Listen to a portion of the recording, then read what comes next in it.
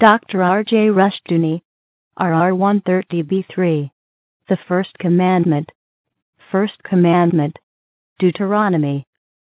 Doid 6. Deuteronomy 6. The First Commandment and the Shema Israel. Now these are the commandments, the statutes, and the judgments which the Lord your God commanded to teach you, that ye might do them in the land whither ye go to possess it, that thou mightest fear the Lord thy God, to keep all his statutes and his commandments, which I command thee, thou and thy son's son, all the days of thy life, and that thy days may be prolonged. Hear therefore, O Israel, and observe to do it, that it may be well with thee, and that ye may increase mightily, as the Lord God of thy fathers hath promised thee, in the land that floweth with milk and honey. Hear, O Israel, the Lord our God is one Lord. And thou shalt love the Lord thy God with all thy heart, and with all thy soul, and with all thy might. These words which I command thee this day shall be in thine heart, and thou shalt teach them diligently unto thy children, and shalt talk of them when thou sittest in thine house, and when thou walkest by the way, and when thou liest down, and when thou risest up. And thou shalt bind them for a sign upon thine hand, and they shall be as frontlets between thine eyes. And thou shalt write them upon the posts of thy house and on thy gates. And it shall be, when the Lord thy God shall have brought thee into the land which he sware unto thy fathers, to Abraham, to Isaac, and to Jacob, to give thee great and goodly cities which thou buildest not, and houses full of all good things which thou fillest not, and wells digged which thou diggest not, vineyards and olive trees which thou plantest not. When thou shalt have eaten and be full, then beware lest thou forget the Lord which brought thee forth out of the land of Egypt from the house of bondage. Thou shalt fear the Lord thy God, and serve him, and shalt swear by his name. Ye shall not go after other gods of the people which are round about you. For the Lord thy God is a jealous God among you, lest the anger of the Lord thy God be kindled against thee, and destroy thee from off the face of the earth. Ye shall not tempt the Lord your God as ye tempted him in Massah. Ye shall diligently keep the commandments of the Lord your God, and his testimonies and his statutes which he hath commanded thee. And thou shalt do that which is right and good in the sight of the Lord, that it may be well with thee, and that thou mayest go in and possess the good land which the Lord sware unto thy fathers, to cast out all thine enemies from before thee, as the Lord hath spoken. And when thy son asketh thee in time to come, saying, What mean these to the testimonies and the statutes and the judgments which the Lord our God hath commanded you? Then thou shalt say unto thy son, We were Pharaoh's bondsmen in Egypt, and the Lord brought us out of Egypt with a mighty hand. And the Lord showed signs and wonders great and sore upon Egypt, upon Pharaoh, and upon all his household before our eyes. And he brought us out from thence, that he might bring us in to give us the land which he sware unto our fathers. And the Lord commanded us to do all these statutes, to fear the Lord our God for our good always, that he might preserve us alive as it is at this day. And it shall be our righteousness if we observe to do all these commandments before the Lord our God, as he hath commanded us. The 6th chapter of Deuteronomy is one of the great chapters of Scripture. Our Lord, during his temptation, quoted it twice in his responses to Satan. Verses 4 and 5 are the Shema Israel, the morning and evening prayer of Israel. And the term Shema Israel is the first two words, Hear, O Israel. This chapter is exceedingly important in an understanding of the law of Scripture, in particular of the first commandment. The prologue to the law declares, "And God spake these words, saying, I am the Lord thy God, which have brought thee out of the land of Egypt, out of the house of bondage." Then the first commandment, "Thou shalt have no other gods before me." In this declaration, God identifies himself as the self-existent one, the absolute one, the Lord. His name, which is variously given in translations as Jehovah and as Yahweh, means I am that I am. That is, the self-existent one, the one who is beyond definition, he who is, he in terms of whom all things are defined and created. Moreover, God in this declaration reminds Israel that he is their Savior, thy God, and that the relationship is therefore one of grace. The law is given, therefore, to the people of grace, to those saved by grace, and it is their way of life. The first response, therefore, of grace, as well as the first principle of law, is this: "Thou shalt have no other gods before me." Now, in Deuteronomy 6, in the first 3 words or verses, the implications of the first commandment are cited by Moses. And they are told that they are to fear the Lord and to keep all his statutes.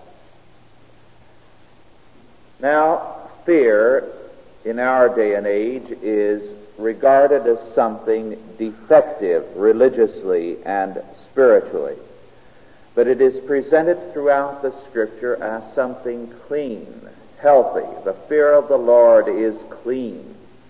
And we are again and again told that it is the hallmark not of something that is mentally defective or spiritually defective, but of sanity, of wholeness of mind. Since God is God, the absolute Lord of heaven and earth, it is the mark of a sane and healthy mind to fear him. We are fearful of those who have power over us. We would be fearful if tomorrow we knew that an enemy power had sufficient force to destroy us at will and threaten to use that against us. How much more then is it a mark of health to fear the absolute and sovereign God and to know that we are totally in his hands. The fear of God is therefore a healthy thing, and fear, we are told by Moses, should prompt obedience. And those who fear God and obey him will move in terms of obedience, and their days shall be prolonged.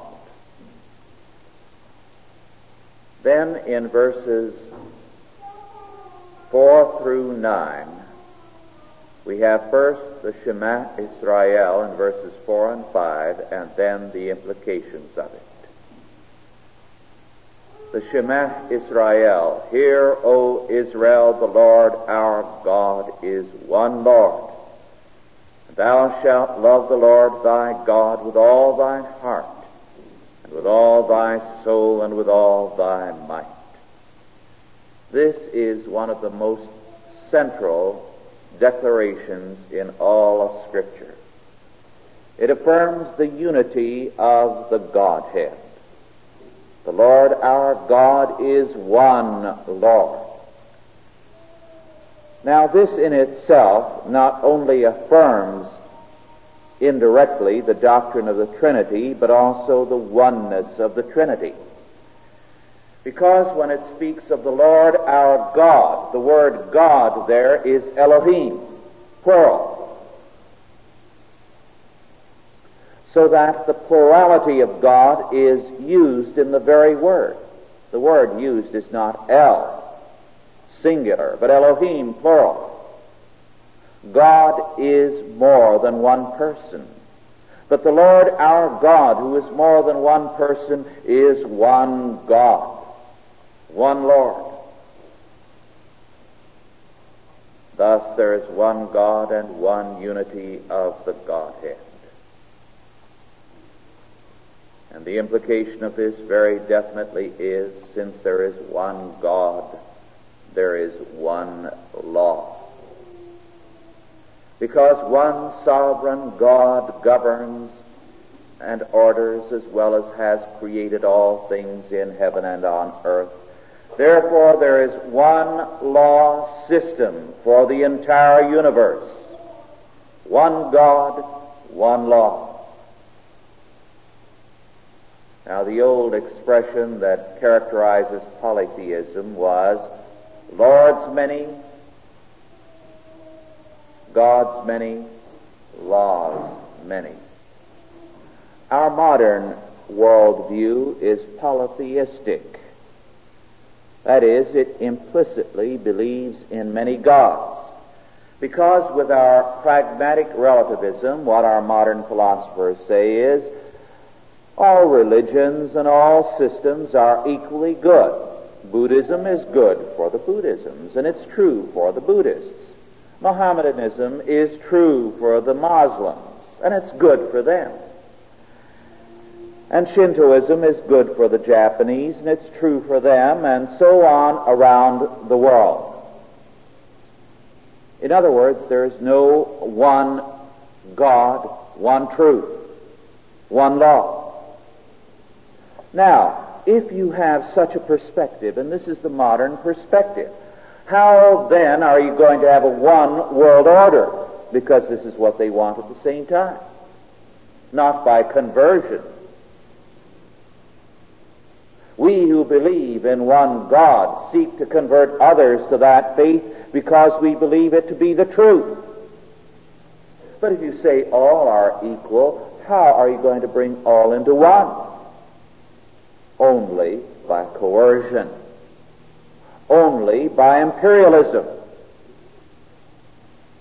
Now, the UN Charter at one and the same time declares it wants a one-world order and also declares that there is no distinction between religions. All are equally true and equally false. So how then can it bring about a one-world order? Except by coercion. If you deny the one true God, then you deny a one true law. And there is no possibility of converting anyone to truth, since the truth is denied. And the only way you can bring the world together then, and people together, is by coercion. In terms of the faith given here, the world can be brought together not by coercion, but by faith, not by an enforced unity, but by being one in the Lord. But our modern world perspective is polytheistic. It denies any one true God. It affirms that all are equally valid. Lords many, laws many. One God, one law is our faith. And because there are lords many and laws many in the modern worldview, at the one and the same time that they are talking about one worldism, they are engaged on the most fearful program of coercion that the world has ever seen. And there is no escaping that coercive perspective apart from a return to the faith. Hear, O Israel, the Lord our God, Elohim, who is many, more than one person, is yet one Lord, one God.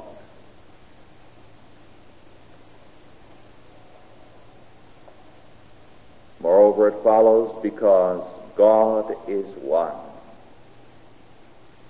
truth is one.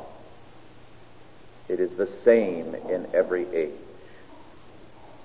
There is therefore no evolutionary progression, no different dispensations.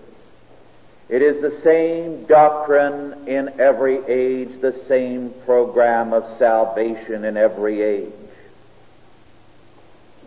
The people of the Old Testament were saved by the grace of God, which the whole sacrificial system set forth. Their salvation depended upon the atonement effected by the Lamb who was a substitute for the one who was to come. The only difference between the Old and New Testaments is that which was set forth symbolically in the Lamb was openly and fully set forth in Jesus Christ. But the same doctrine of salvation, the same God, the same truth. Because God is one, truth is one. As God declares, I am the Lord, I change not. And those who set aside the law, who are antinomians, antinomos, law, are polytheistic. And the sad fact is that a vast portion of the Christian church today is polytheistic. It actually worships many gods because it denies the law of God, the one unchanging law, because it falls into dispensationalism, which is a polytheistic point of view. One of the leaders of Campus Crusade has said the law was given by Satan. When Scripture says, God spake these words, and the law was given. Is this not only anti-Christian, but polytheistic? It goes back to the Walkemite heresy, which saw the God of the Old Testament as one God, and the God of the New Testament as another God. It is anti-Christian to the core. One absolute God means one absolute unchanging law and one absolute unchanging truth. Neo-Orthodoxy or Barthianism, which is sweeping the church today, which governs virtually every Protestant seminary, which governed the Vatican Council, holds to the freedom of God. That is, God can be different tomorrow from what he is today. And so it is inescapably universalistic, because every truth is equally good and equally bad. Then anybody can be saved by any idea of truth and by any religion. And so Cardinal Bea says everybody is going to be saved their own way. And so Karl Barth says, the Swiss theologian, everyone is going to be saved. They have no truth. Every man's truth is equally good.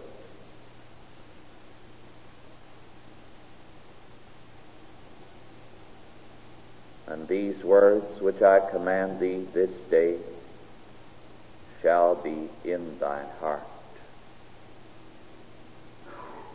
And thou shalt teach them diligently unto thy children, and shalt talk of them when thou sittest in thine house, and when thou walkest by the way, and when thou liest down, and when thou risest up. And thou shalt bind them for a sign upon thine hand, and they shall be as frontlets between thine eyes. And thou shalt write them upon the posts of thy house and on thy gates. At another point in the Mosaic Law, the requirement also is for the blue thread on the fringes or tassels of the garments. So here we have a statement that the law is to be written upon the posts of thy house and on thy gates.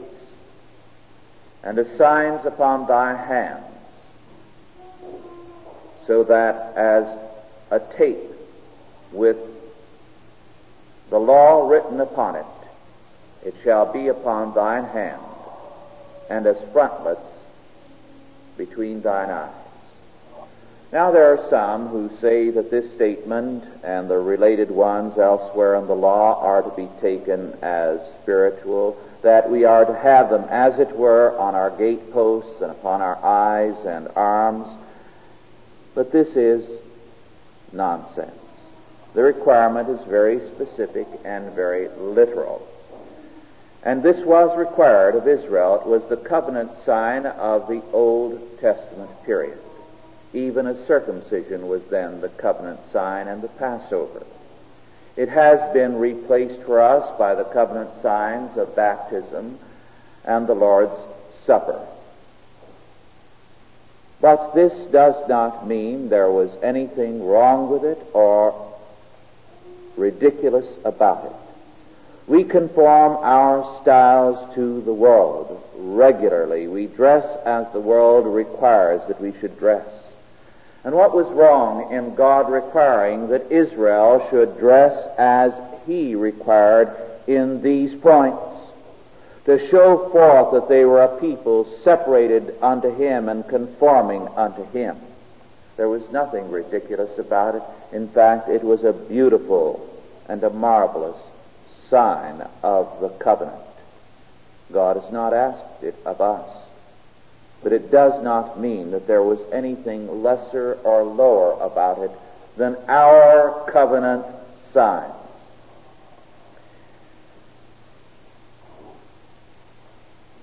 At the same time, the declaration is, thou shalt teach them diligently unto thy children.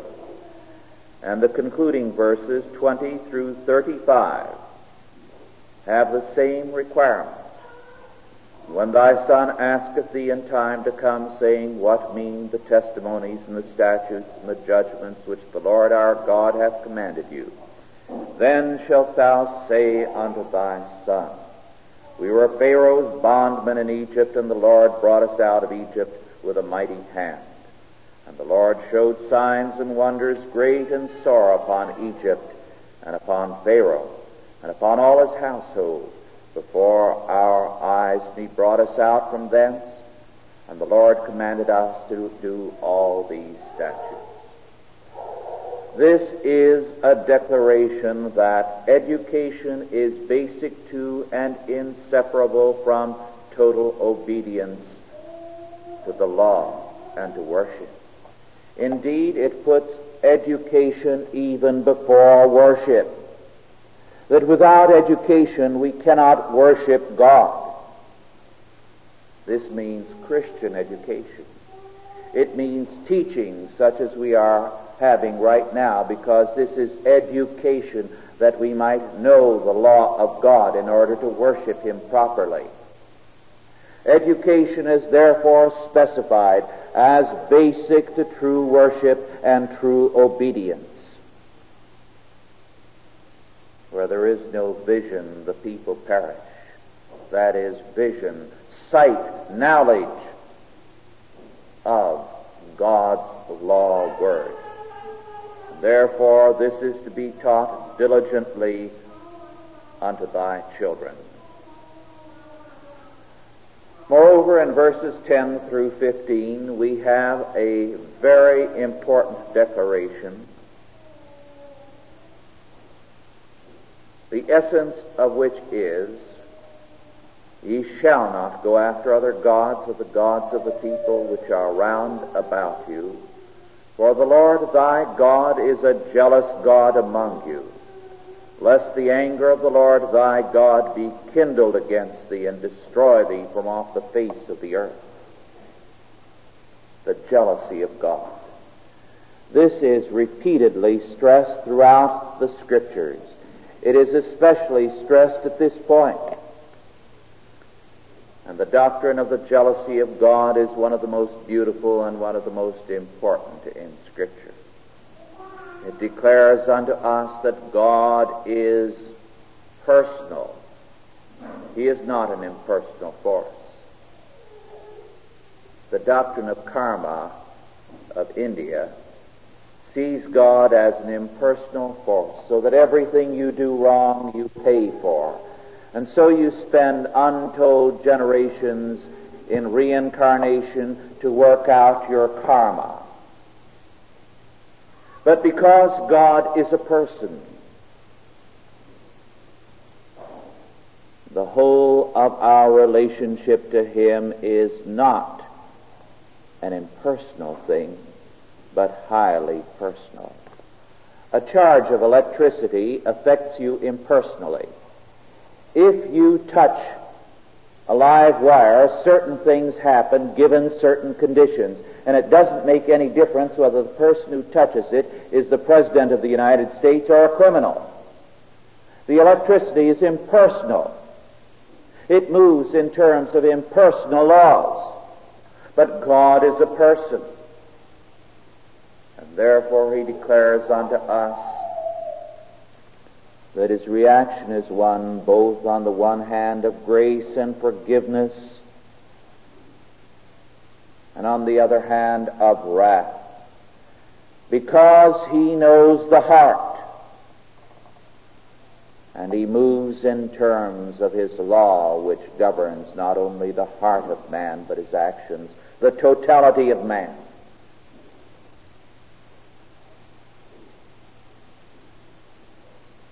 And so the doctrine of the jealousy of God is important.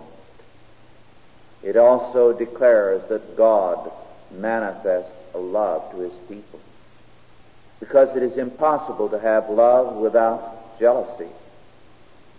An illustration which I've used before and is worth using again and again, that it might stay in your minds, is the one of a husband who, after being out all night, turns up at 7 o'clock when his wife is at the breakfast table and says to his wife, "My dear, I'm sorry to be late for breakfast, but I spent the night with Mrs. Jones." And she says, "Well, sit down, dear. I forgive you. Quickly, sit down that you might have your breakfast before it gets cold." Now, this illustration illustrates the absurdity of love without jealousy. It's an impossibility. Any woman who so responded would have no love, because love is jealous. And God is here declaring, "I am a jealous God, because having called you by my grace and having put my love upon you, I am jealous where my love is manifested. And therefore you shall feel both my love and my jealousy at anything that transgresses against me and my relationship with you."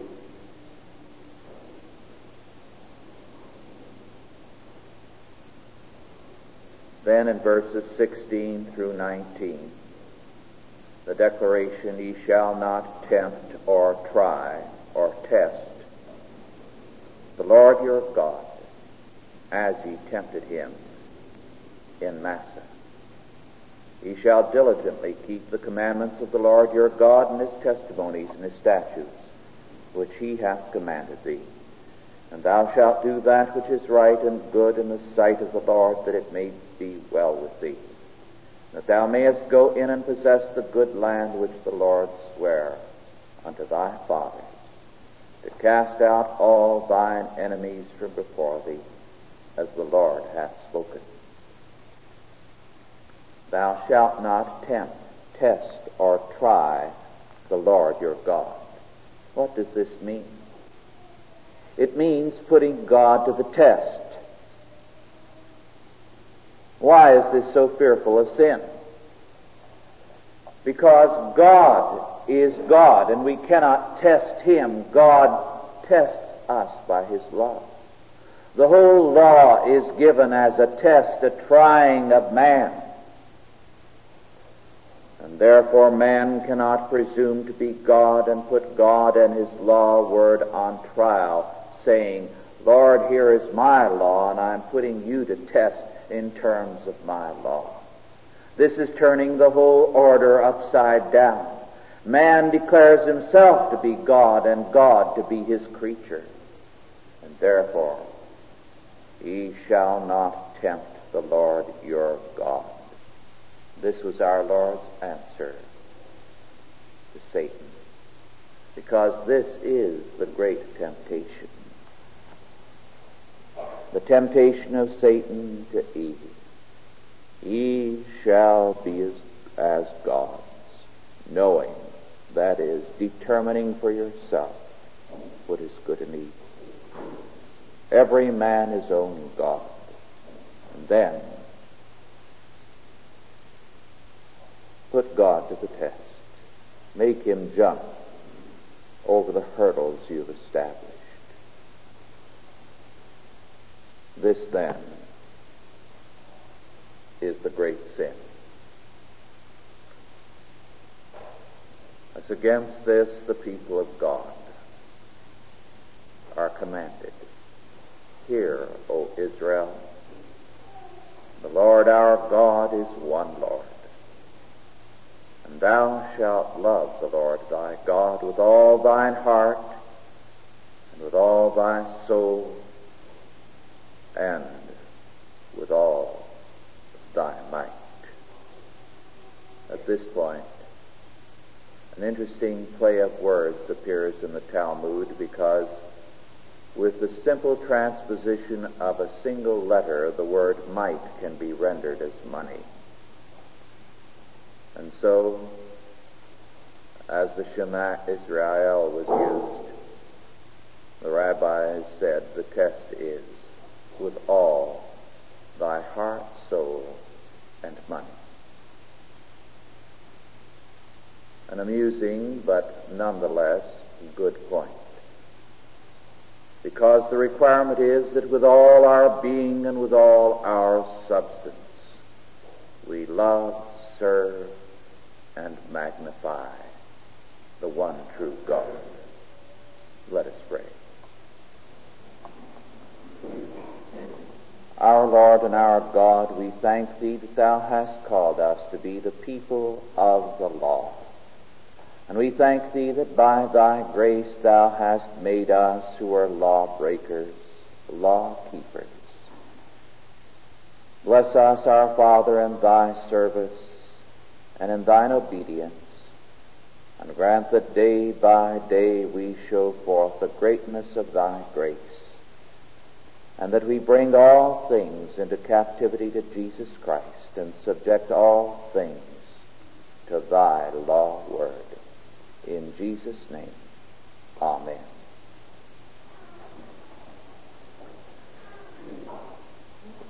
Yes. Here. Yes. And of course, our modern perspective is polytheistic. Everything is equally good and equally false. So, from our polytheistic point of view, we are intolerant of our older American dependence upon Scripture as the common law of the land. Yes. Would you elaborate a little bit more on how the dispensational point of view is polytheistic? Yes, the dispensational point of view is polytheistic because, first of all, it says there are completely different dispensations in which, for example, God has a requirement of the law in one dispensation, and in the other, the law is a horrible thing. You don't dare read it or use it because it's practically a blasphemy. Now, this is to turn the whole order of God upside down and to say that God is one thing one day and another in another.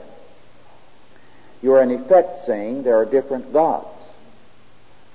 And you use the word God, but then you end up by ascribing a part of what God once declared as satanic. For example, I cited Campus Crusade with respect to the law, saying that the law was given by Satan. Now, since the Scripture clearly says it was given by God, they are saying it was another God in the Old Testament, are they not? Only they're not honest enough to say it. Now, this is what dispensationalism amounts to. Schofieldianism is dispensational. Now, Schofield says there was one plan of salvation in the Old Testament, another in the New, and there will be still another plan instituted after the rapture, all of which is rubbish. It is a polytheistic perspective. There is no one unchanging God with an unchanging truth, an unchanging grace. Yes.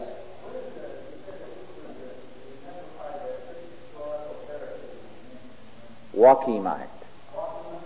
Yes, Abbot Joachim of Flora, during the Middle Ages, propounded one of the most deadly heresies that have ever infiltrated the church, and which still persists. In fact, it is powerful today in both Catholic and Protestant circles.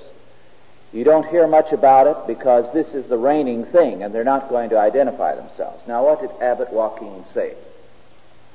Abbot Joachim said that the first age of the world was the age of the Father, the Old Testament period, when law was God's purpose.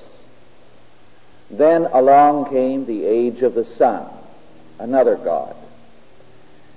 And this was the age of grace and of the gospel and so on. And he said, now there is dawning the age of the Holy Spirit, when all men now realize they are the true gods, because the God of the Old Testament and the God Jesus of the New Testament are dead, so that all men are now gods.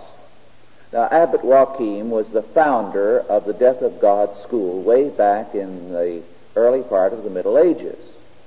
And this is what took over the student movement at the end of the Middle Ages and brought about the collapse in large measure of the medieval period. The hippie, the troubadour students and others of the day, the wandering folk singer revolutionaries who went from campus to campus, had this Joachimite perspective. This Joachimite perspective appears, for example, in Dante, who is full of all kinds of heresies and who is a communist, incidentally. This is the basic thrust. Common ownership of property is the glorious destiny of man, according to Dante. It appears also in your modern Death of God school. It is governing today in virtually every branch of Christendom. The Joachimite heresy is an extremely powerful underground force for centuries. Yes.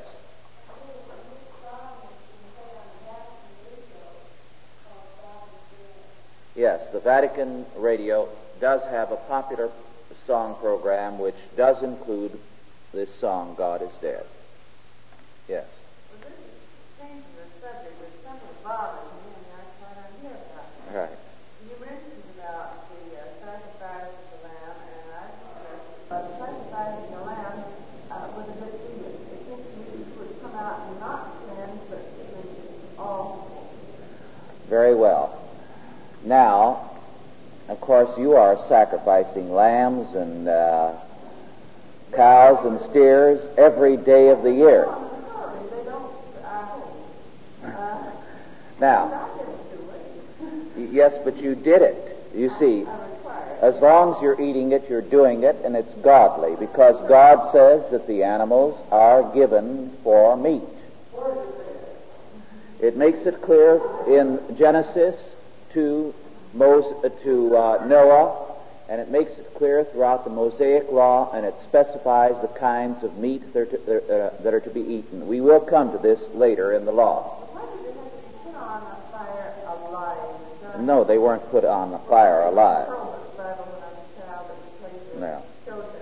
Now, in the Old Testament period, all the meat that was killed was a part of the sacrificial system. As a result, whenever you were going to fix dinner and you were going to kill, say, a cow or a lamb or a kid or some doves, you had to butcher it in a particular way. The blood had to be spilled upon the ground or at the altar. as a sacrifice unto God, because the life is in the blood. This is in the Mosaic Law, it's stated. God gives life. Life is to be taken only under the terms God establishes, whether it is animal life or human life. Therefore, when you take it, you are acknowledging that you are doing this under God and with a good conscience. Also, certain types of animal sacrifice were sacrifices either of atonement or of a peace offering, a thank offering unto God. Now, as I say, we'll go into this in greater detail when we come to that part of the law. Some you left there. These were gifts to God. They went to the priests and the Levites, the Kohens. Yes, this was their portion. Some you offered and then you took and you ate. But this was simply the method whereby all things, as the animals were butchered for eating, were also a part of the religious worship. It was a very wonderful system. That's so much as I thought, some of the picture colored picture and illustration on the couch and put this little lamb alive on fire. No. And that has stayed with me. And it's not as it that there would be a God that would ask you to do it, and but you don't do it. No, the artist there obviously didn't read the text too carefully. Yes.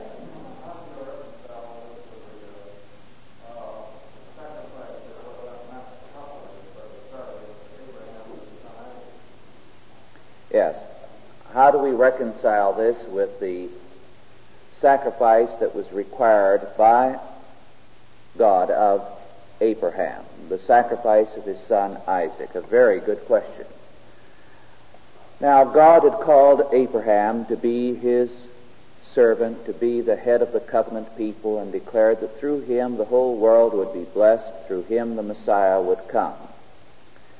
After many, many years, and after giving up hope, finally Isaac is born. And God then tells him to take Isaac, his only son, and to offer him up as a sacrifice. Now, Abraham, with a heavy heart, proceeds to do this. He does not question God. He obeys. And God stops him and blesses him mightily for this. Now, what does this set forth? First of all, it does set forth in a very real sense that God does require the sacrifice of the firstborn. The firstborn signifying the whole. And God says, I am not asking this literally of you, but I am asking of it symbolically. So that in the Mosaic laws we shall see all the firstborn have to be redeemed of God. The firstborn of every child, every male child, the firstborn of the flock.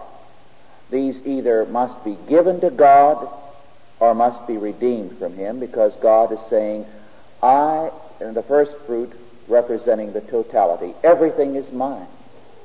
And your life is by grace. Because you are a sinful people, judgment is upon you, but by grace you stand. Moreover, God is saying, that which I am not literally requiring of you, I shall fulfill of myself. My only begotten, my firstborn, I shall give as the sacrifice that I do not ask of you. This is the meaning. We'll come to it when we come to the matter of the first fruits, which we shall before too long. We have time for just one more question. Yes.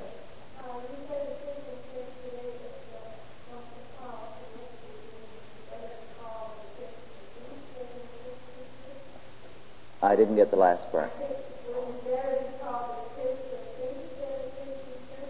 Yes, the church by and large today is apostate. It is busy denying God. It is busy giving itself over to revolution.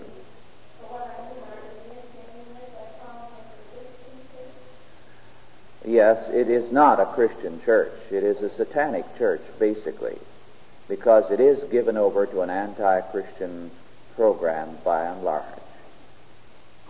Well, our time is up, and we shall, next week, as we continue the first commandment, we shall deal with Deuteronomy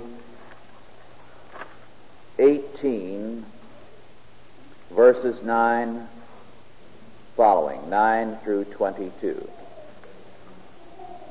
We stand adjourned at this time. Authorized by the Chalcedon Foundation. Archived by the Mount Olive Tape Library. Digitized by ChristRules.com.